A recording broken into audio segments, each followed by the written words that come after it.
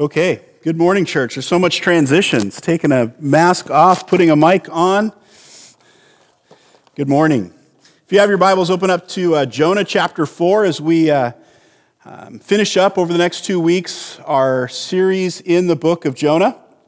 And just a couple of things to think about. I just wanted to take a moment and say thank you to many people. I'll just kind of, just a moment to say good job, Hillsboro First Baptist Church. It was very difficult to do a service, right, for Ruth during this time, and so many people stepped up, and the family was very thankful. The reception, the food for the family, the flowers, everything was just well done. Good job, church. Wanted to say, Rich got his all of his bus licensing stuff done on Friday, so good job there. And so he can actually move kids in that thing now, which is good. And they've got a trip coming up to do some service projects at Camp Tadmor. And so also again with the Dump Your Junk, I'm always surprised at that fundraiser. It does very well. And yet here I don't know how many years we've done it now, 3 years or so, and there's still more junk. It keeps coming. And so, good on you on spending money on stuff you don't need. No, a good job on really just supporting our youth in that, and I appreciate you're doing. And thank you again for your faithfulness during this difficult time. We appreciate that, and encourage you to keep doing that. It's amazing how many people are giving online now and all that stuff, and so thank you for that, and we encourage you to keep going. So we're in Jonah chapter 4. Here's a little bad news for this morning. I got up really early. I don't know why, but I was up really early, so I came in, had a lot of time to focus on my sermon this morning, and so there's like good 2.5 sermons here now from this morning, but I'll watch the clock, and so, it's just kind of, we're living in difficult times, and I certainly didn't know when we scheduled Jonah that we would be going through what we're going through, but so much of it applies, and we want to be careful, and I don't want to, jump on anybody or anything, but there's all this stuff, and we're all sensitive, we're all hurting, we're all tired, we're all sick of this. My wife and I are going to visit a friend tomorrow, social distance a friend tomorrow, and it's her birthday, and so my wife wanted to get something for her, and so we went down to Portland Saturday Market to see Chelsea and buy something from Chelsea's booth. That's specifically what we went down there for, and she bought something for herself, which was not part of the plan, but I lost in that one, so bought a couple of things there. And, one of the things, you just have to look at the different world in which we live. Right? I mean, if you've ever been down to Portland Saturday Market, it's like half the vendors, right? Because they have to space things out. Probably less than half the people, at least in my experience when I was there. We were there right when it opened. And then as we left, we drove through parts of Portland. I always get lost. And the amount of homeless, the amount of damage, the amount of just closed stuff, it was depressing. And maybe you don't really like Portland. I don't go down there that often, but I like to be able to experience the city from time to time. But even in our own neighborhood, if you walk our downtown district here, it's different. There's closed businesses that were there before are not there. And so we're all experiencing this time with the pandemic, the unrest over racial tensions in our country, and political environment, all this stuff, we're experiencing these things. And I read this really great article. It was by Scott Allen. It was entitled Race in America, Two Opposing Narratives. And I added one because you got to have three because I'm a Baptist preacher. But he says in his article, there's three different narratives. And the first one he called revolutionary narrative. And he showed how not just now, but historically, really after the Civil War, there's always been a group of people that have said, this didn't work, this system didn't work, we need to completely revamp it and do something totally different. And he talks about the different names that have been involved with this type of narrative over the years. Very helpful. And he said, if you listen to mainstream media and you hear a lot of things, revolutionary narrative is part of that, right? Defund the police, whatever that is. There's a narrative that says we just need to burn this all down and start over again. He, and I had to change it to another R to stick with mine. I called it Reformation narrative. He called it preservation narrative. And sorry about that. I'm not going to try to say it again because I've already messed it up. But you hear what I'm saying. And his point was that we need to preserve what is good and that we need to reform what is bad. So take the good from the systems that are there and reform it. He used the word reform. And I like that, and that was the narrative that he argued for. And I think there's a third narrative that's going on currently, and that's just a plain resistance narrative. That's just, I put my feet in the sand, and I don't want change. This is, I am tired of this. I've heard people say this is all going to blow over, or we don't need any change at all. I've even heard people quote, Jesus said, stand firm. And it's like, okay, well, when do we apply that? Here's the thing. When you look at all three of those narratives, they're all in the Bible. All three of those narratives are in the Bible. In fact, some people in the revolutionary narrative will quote the story of freeing Israel from Egypt. That's a revolution, right? And would argue that really most of the Old Testament is written in the narrative of a freed people from an oppressive state. There's also reformed stories in the Bible. Many of the kings of Judah came in and reformed. They tore the Asherim down again. They cleaned out the temple. They reformed it. Many of you know of the Reformation. That's a reforming of the church. And even within that, there's a resistance. Even in the midst of that, either positive resistance, we're going to resist evil, or a negative resistance, we don't want to change. And in our reading, I believe part of our reading this week in Jeremiah, or it might have been last week, the weeks start running together after a while. In Jeremiah chapter 7, this really just hit me. He says in that story, it's again, Jeremiah chapter 7, and he's talking about the evil in the land. And he says in there, verse 7, then I will let you, let me go back to verse 6. It says, if you do not oppose the sojourner, I'm going back even further. I got to keep going back. Verse 4, do not trust in these deceptive words. Here's what the people were saying. This is the temple of the Lord, the temple of the Lord, the temple of the Lord. Like, why did he repeat that? I mean, the people weren't just standing there repetitively saying that. What is he saying? So the people are going around going, look, this is the temple of the Lord. No bad's going to come to us. This is the temple of the Lord. We're the blessed people of God. This is the temple of the Lord. And then he says, for if you truly amend your ways and your deeds, if you truly execute justice one with another, if you do not oppose the sojourner, the fatherless, or the widow, or shed innocent blood in this place, and if you do not go after other gods to your own harm, then I will let you dwell in this place and the land that I gave you. So here, God is calling for reformation. And the people are resisting. They're saying, look, we're blessed. We're the people of God.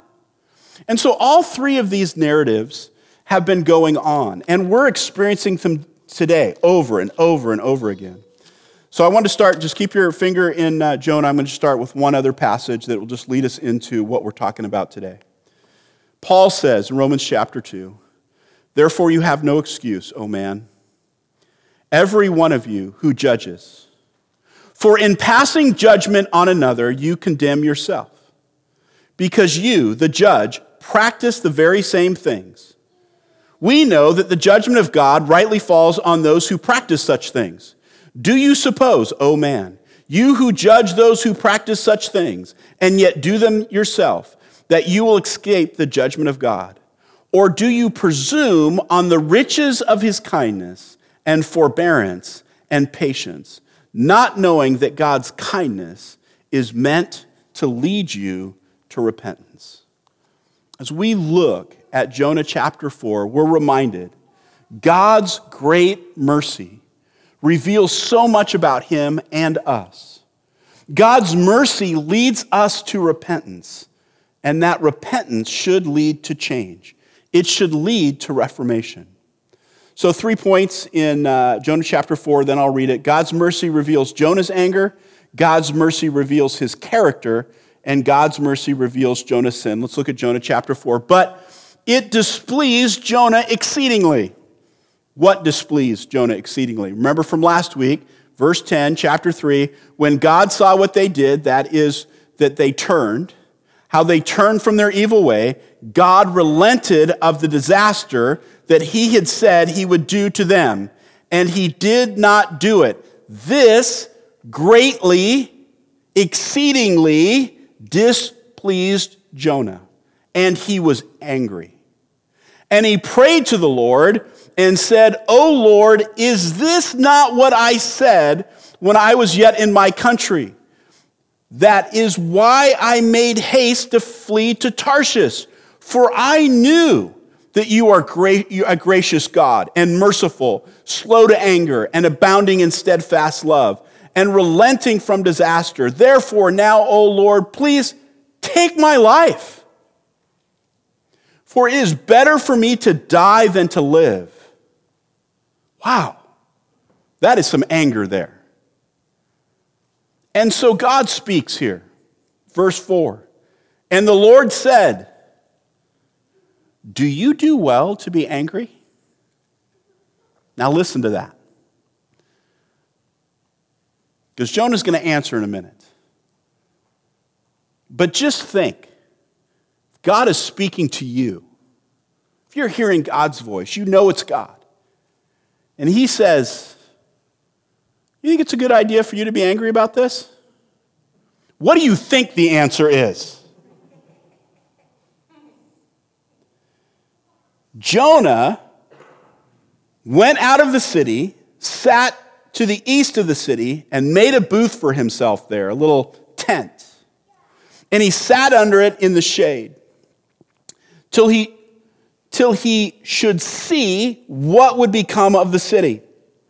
Now the Lord God appointed a plant, and he made it come up over Jonah, that it might shade over his head, to save him from his discomfort. So Jonah, notice again, was exceedingly glad. Remember, he was just exceedingly angry. His emotions are all over the place. He's now exceedingly glad because of the plant. But when dawn came up the next day, God appointed a worm that attacked the plant so that it withered. When the sun rose, God appointed a scorching east wind, and the sun beat down on the head of Jonah so that he was faint. And he asked that he might die and said, it is better for me to die than to live. But God said to Jonah, do you do well to be angry for the plant? And he said, here's Jonah's answer, yes, I do well to be angry enough to die. And the Lord said, you pity the plant. Now let me stop there for a second. Pity. Not a word that I use in sentences too often. When I think of pity, it takes me back to the 80s, okay? And I think of Mr. T, who said, pity the fool, okay? Pity, it actually has two meanings. It can mean the feelings of sorrow or compassion caused by the suffering of others, okay? We see somebody hurting, and we have pity on him. This is not the definition that we are using here. The second one is a cause for regret or disappointment. God is saying, is it right for you to have regret or disappointment over this plant? Yes, so much so that I would want to die. Verse 10, and the Lord said, you pity the plant, for which you did not labor, nor did you make it grow, which came into being in a night and perished in a night. And should not I pity Nineveh?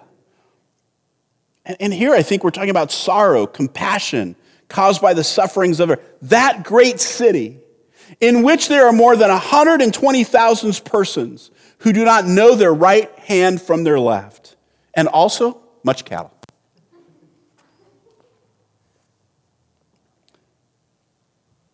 Jonah has a lesson in God's mercy, and it doesn't set well with him. So first of all, God's mercy reveals Jonah's anger.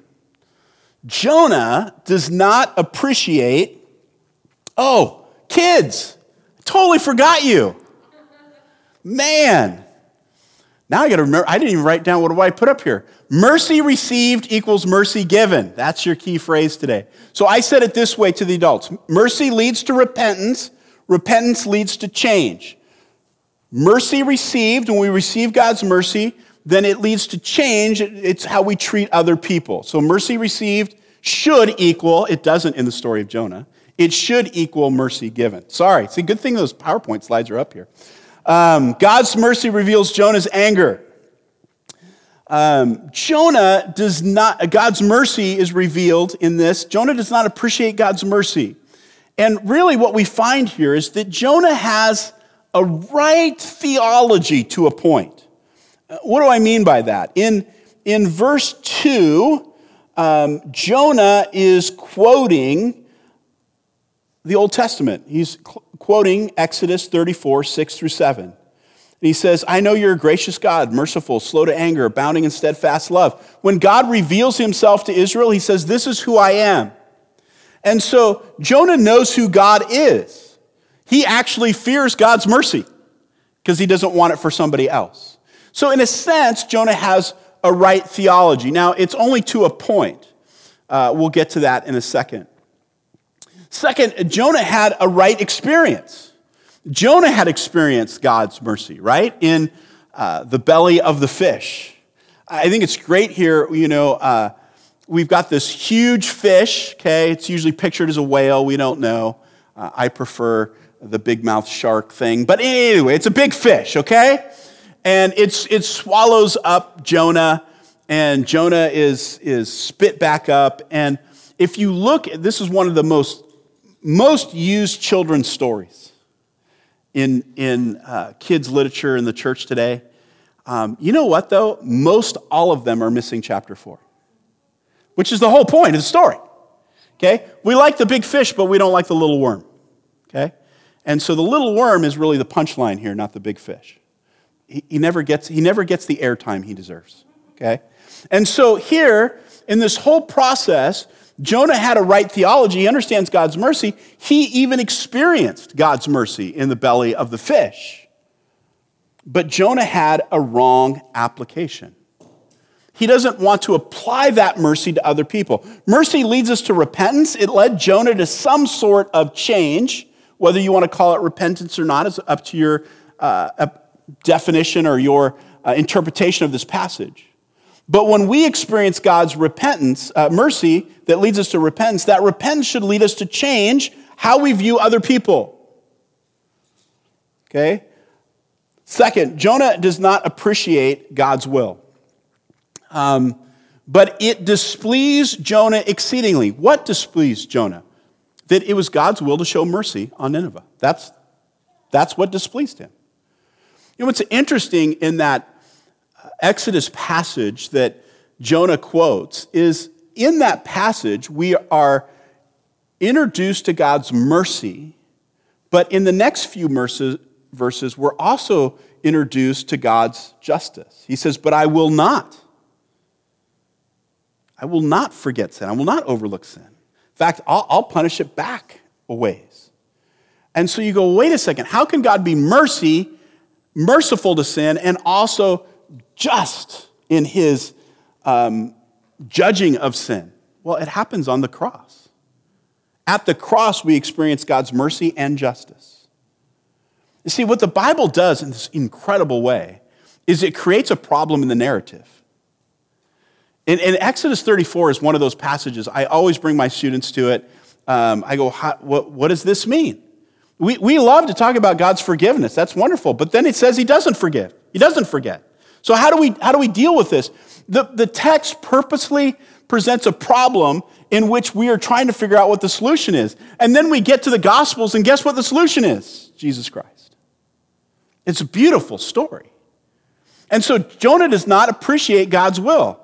And he says, "Oh Lord, is this not what I said? We already had this discussion, God. I knew if I went there, you were going to be merciful. That's why I went to Tarshish." Jonah also doesn't appreciate, and it doesn't seem that he is appreciating enough God's character. And what do I mean by that? He quotes the fact that God is gracious, merciful, slow to anger, abounding in steadfast love. That's who he is. And so what we are reminded of is that God's kindness leads us to repentance. I read that in Romans chapter 2. When God is kind to you, it leads you to repentance. Now, most of us probably had a type of father or parental figure in your life. And usually that parental figure was all one or the other, right? If your parental figure was the disciplinarian, okay? If you did something wrong, you knew what was going to happen, okay? So you probably didn't confess it. You probably tried to hide it. You didn't want it because you didn't want to get punished. If your parental figure was gracious, well, that's wonderful. You had a good experience with that, but you also began to maybe think, I can get away with this. Nothing's really going to happen. I had a friend in junior high. I'll never forget this. It was just such a different experience. This was not my home. We went into we came up with an idea. I don't remember what it was, but we wanted to do something. And he goes, I was staying at his house. He goes, well, let's go ask my mom. And so he said, Mom, can we X, whatever it was? And she said no. And so I turned to walk off. But no. I didn't know the conversation wasn't over. Because he just kept asking. And asking. And asking. And I was like, oh no. Because in my home, something bad was about to happen. Guess what? Whatever it was, we got to do it. He asked enough until she goes, fine. Well, why does he ask so much? Because he got away with it, right? So we have this parental experience. And so understand that God's kindness, when he is being kind, we receive that part of his character, and it should lead us to repentance. Another way of putting that is God's patience leads us to repentance. We saw this in our study of 2 Peter, and when he talked about the day, a day is like 1,000 years to God, he says, the Lord is patient towards you. And the idea of being patient is so wishing that all should reach repentance, okay? So God's patience should lead us to repentance. But listen, there's another part of God.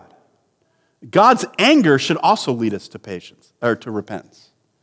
You say, well, that just seems like you don't know what you're going to get. What did Jonah experience in the belly of the fish? Yeah, that was gracious, but they just went through a storm. I mean, that's not the most ideal situation. There's some punishment in there. In 2 Corinthians, Paul is writing to the church there, and he mentions that they were grieved to the point of repentance. He said, man, I was angry with you, Paul, at their reaction, and it says they were grieved to the point of repentance. I don't know if you've ever been grieved to the point of repentance, but it's a different experience than being brought to repentance because of God's kindness. So all these are part of God's character. And what happens is Jonah is only picturing God's mercy. He doesn't realize that justice will still come. And so kindness, patience, anger, all those things should lead us to repentance. So God's mercy reveals Jonah's anger. And we see that he didn't appreciate God's mercy. He didn't appreciate God's will. He didn't appreciate God's character. But God's mercy also reveals his character, who he is. And I just want to say this to you, because I know when I talk about God's kindness, some of you are uncomfortable with that. not in the sense of you're uncomfortable with God is loving and God is patient and God is kind. You understand that theologically, and you greatly apply it to other people. What I mean by that is you have trouble applying it to yourself. And so what I want you to understand is that you just cannot overestimate, you can't begin to understand God's love for you. It's huge. So don't underestimate it. Don't say, well, I don't know if God can love me. For God so loved the world, but God demonstrated his love for us. I mean, if you go all the way back to the garden, God said, if you eat of that tree, you will die. They eat of the tree. And you know what? Death does come into the world, and sickness, and pain, and suffering, sin, and ugliness. But at the same time, right from that point, God begins a rescue mission and says, how am I going to rescue this humanity? So don't underestimate God's love for you. Don't underestimate God's patience. But then it's probably a good idea not to exploit it either, right? There's the part of me where I struggle. I know that God is patient. I know that God is kind. But I know that sometimes in those dark moments, alone in my prayer time, sometimes I start to be tempted to and wrestling with whether God has had enough.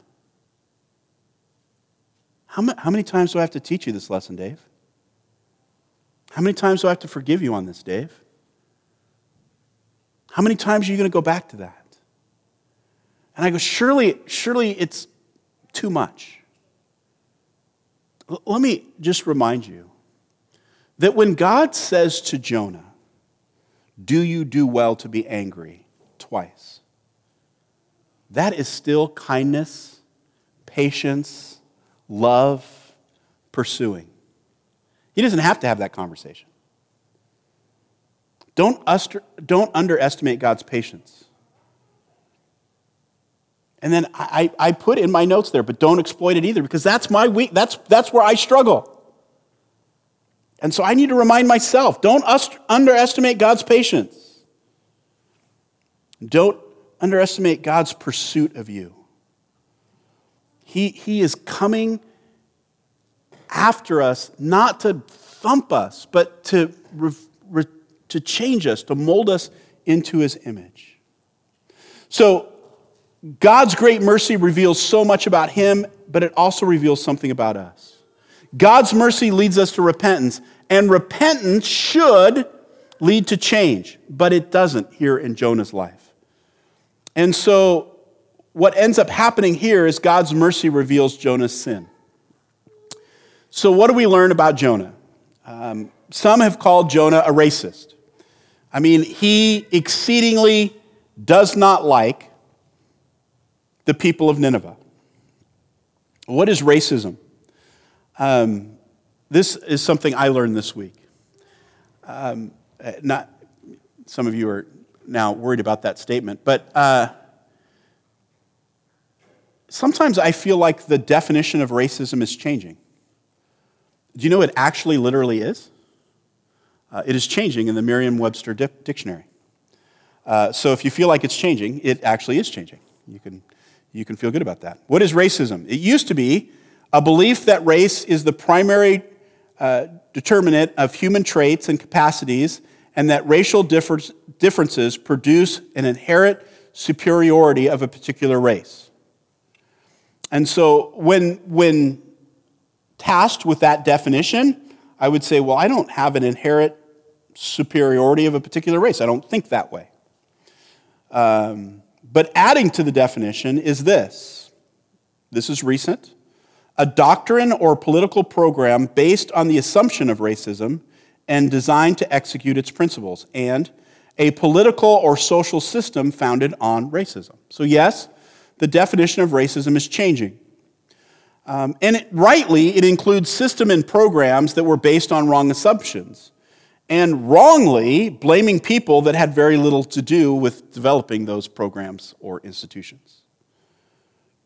It's rightly pointing out that people did benefit from them, but what is the real question here? And so, you know what? However Merriam-Webster defines racism, it's not biblical. So what's the biblical definition of racism? Although the word racism isn't used here, here's some actions and attitudes that we learn from Jonah. Jonah sees a group of people as more important to God, specifically Israel. These are God's people. And so in that, Jonah inherently sees a group of people as better than another group of people.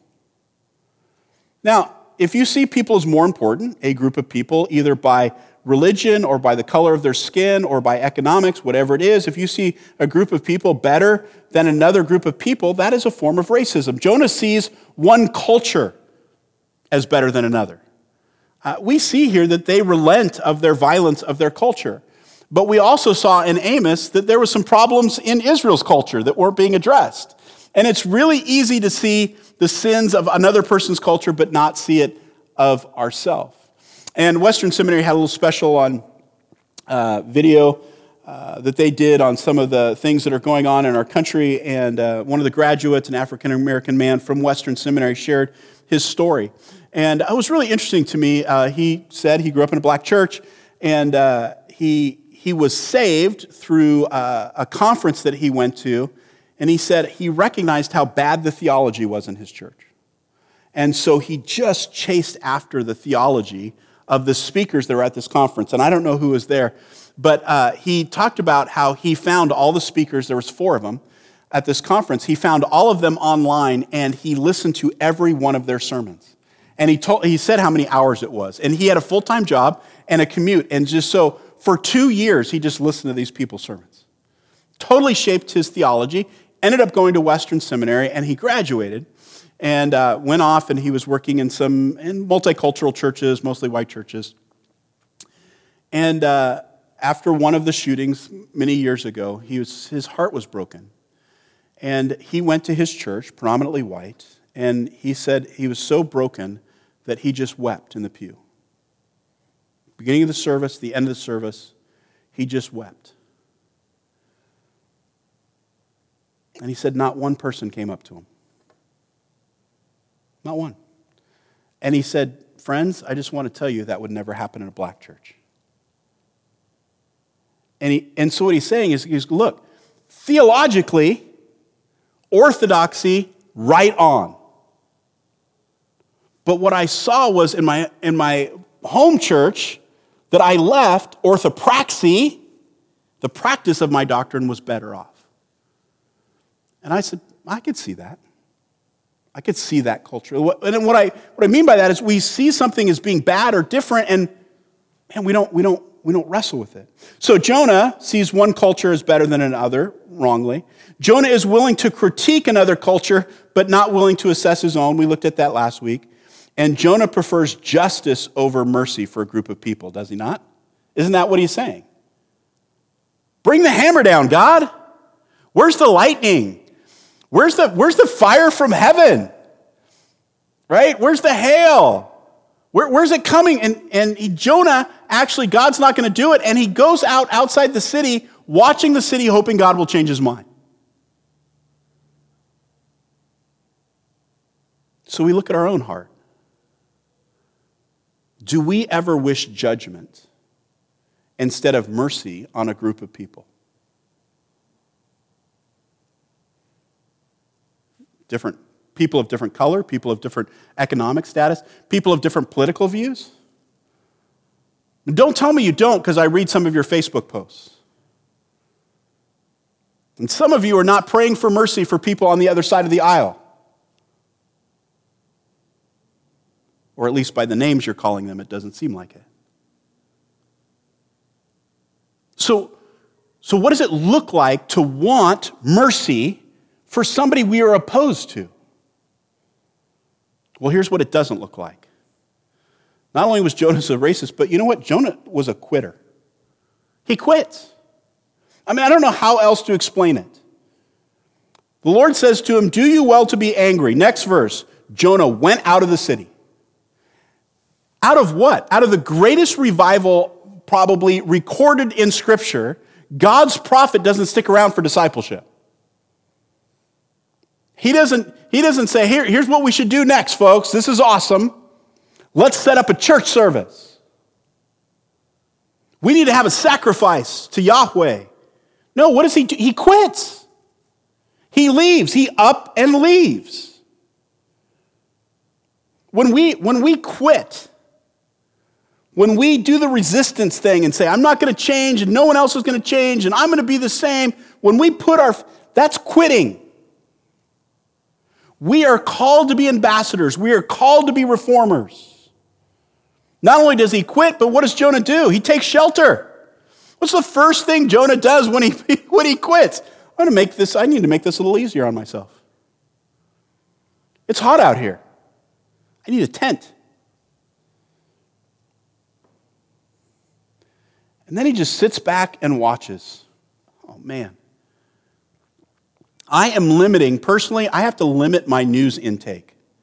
I feel obligated to watch because something changes every day, but my heart can only take so much.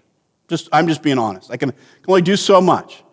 I try to watch up to the weather. There's no sports, so and then turn it off.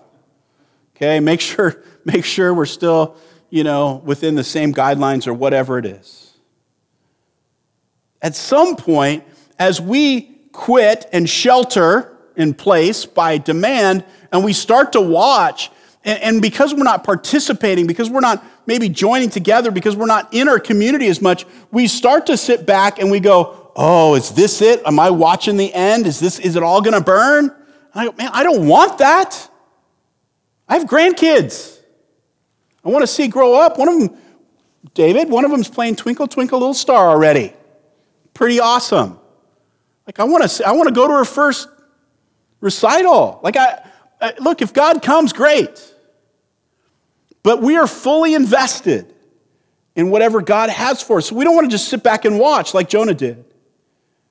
And ultimately, Jonah desires God's wrath over God's mercy. So, Christian, are you wishing for the destruction of another group? Have you quit being part of the solution? We're all called to shelter in place. I understand that. But are you sheltering from the world that you live in and just kind of giving up on it? Are you just sitting back and watching? Do you desire God's wrath more than God's mercy? And I would just, we sometimes maybe think that. But let me just say that you're pretty confident if you really want that. And I would say overconfident. We talked about last week, he says, well, I asked Jesus into my heart, or whatever, or how's God going to be fair? And I forget which theologian it was that just had this illustration of if you had a tape recorder around your neck every day for your whole life. And God just said, you know what? Forget, I won't judge you according to my word. I'm just going to judge you according to your judgments. How you treated other people. That's all I'm going to do. And if you think you would stand that test, wow, oof. When we experience God's mercy, when that washes over us and we're made clean, we need to desire other people to experience that. So, finally, I think God's mercy just also reveals his heart. And what we see is over and over again, people matter to God. We can't get away from this storyline of Scripture. People, broken people, sinful people, messed up people matter to God. So what's the application in action? God leaves with Jonah with a question. And shouldn't I pity Nineveh? Let me just ask you three things this morning. Do you recognize God's mercy in your life? Do I really recognize God's mercy in my life? Do I recognize when God is being kind to me? In those quiet moments when God is coming alongside me? Do I recognize how much I've really been forgiven? How fortunate I am to have the relationships and the people and the experiences in my life? Do I recognize God's mercy, or do I pat myself on the back? Look what I've obtained. Look where I've come. Have I responded to God's mercy in my life? Maybe you're listening this morning and we're talking about God's mercy. Have you received it? Have you bowed your knee to Jesus Christ and given your life over to Him because He is offering you His forgiveness? He is offering you His Son's life. God is saying, come and be in relationship with me. Confess your sin, repent, and follow me. Have you responded to that? Or do you just kind of keep God at a distance? I don't believe that's for me, it's for other people. Or I just don't know who you are yet. Look, at some point, you have to respond to that mercy. You have to make a decision.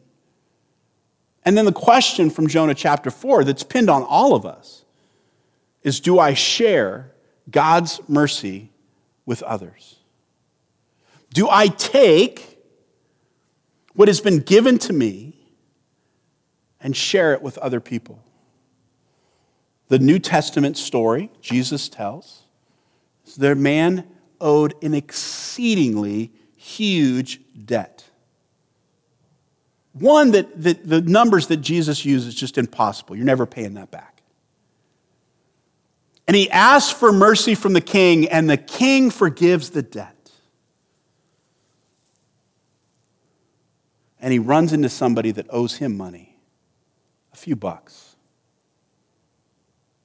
Chump change. Something that could be paid back at the end of the week. And the man shows no mercy on him, throws him into prison. Now the king hears about it. And the king asks him in a different way, do you do well to be angry? But here the king says, no, I will put you back in prison, left to rot. Look, Jesus is telling us something. He is saying, if you've experienced God's mercy in a real way, you will repent and you will be changed. If you have not experienced God's mercy in a real way, that's not true repentance if you can't show it to other people. So I ask you, how do you show God's mercy with others? That's the challenge left before us. As a church, how do we be a part of the reforming that's happening in our nation, in our community, in the lives of people? These are hard questions. I don't have easy answers. But I know that we've experienced God's mercy, and we have something awesome to share. Let's pray. Father God, I thank you for your love for us and the mercy that you've shown us, the kindness that you continue to show us. I pray, Lord, that we would receive it, that we would internalize it, and that we would share it with other people. God, this has been just a tough series. It's hard, especially in the times that we live in. So we pray that you would just give us wisdom to see, to hear, and to sense the Spirit's leading in our life. And we pray this in Jesus' name. Amen.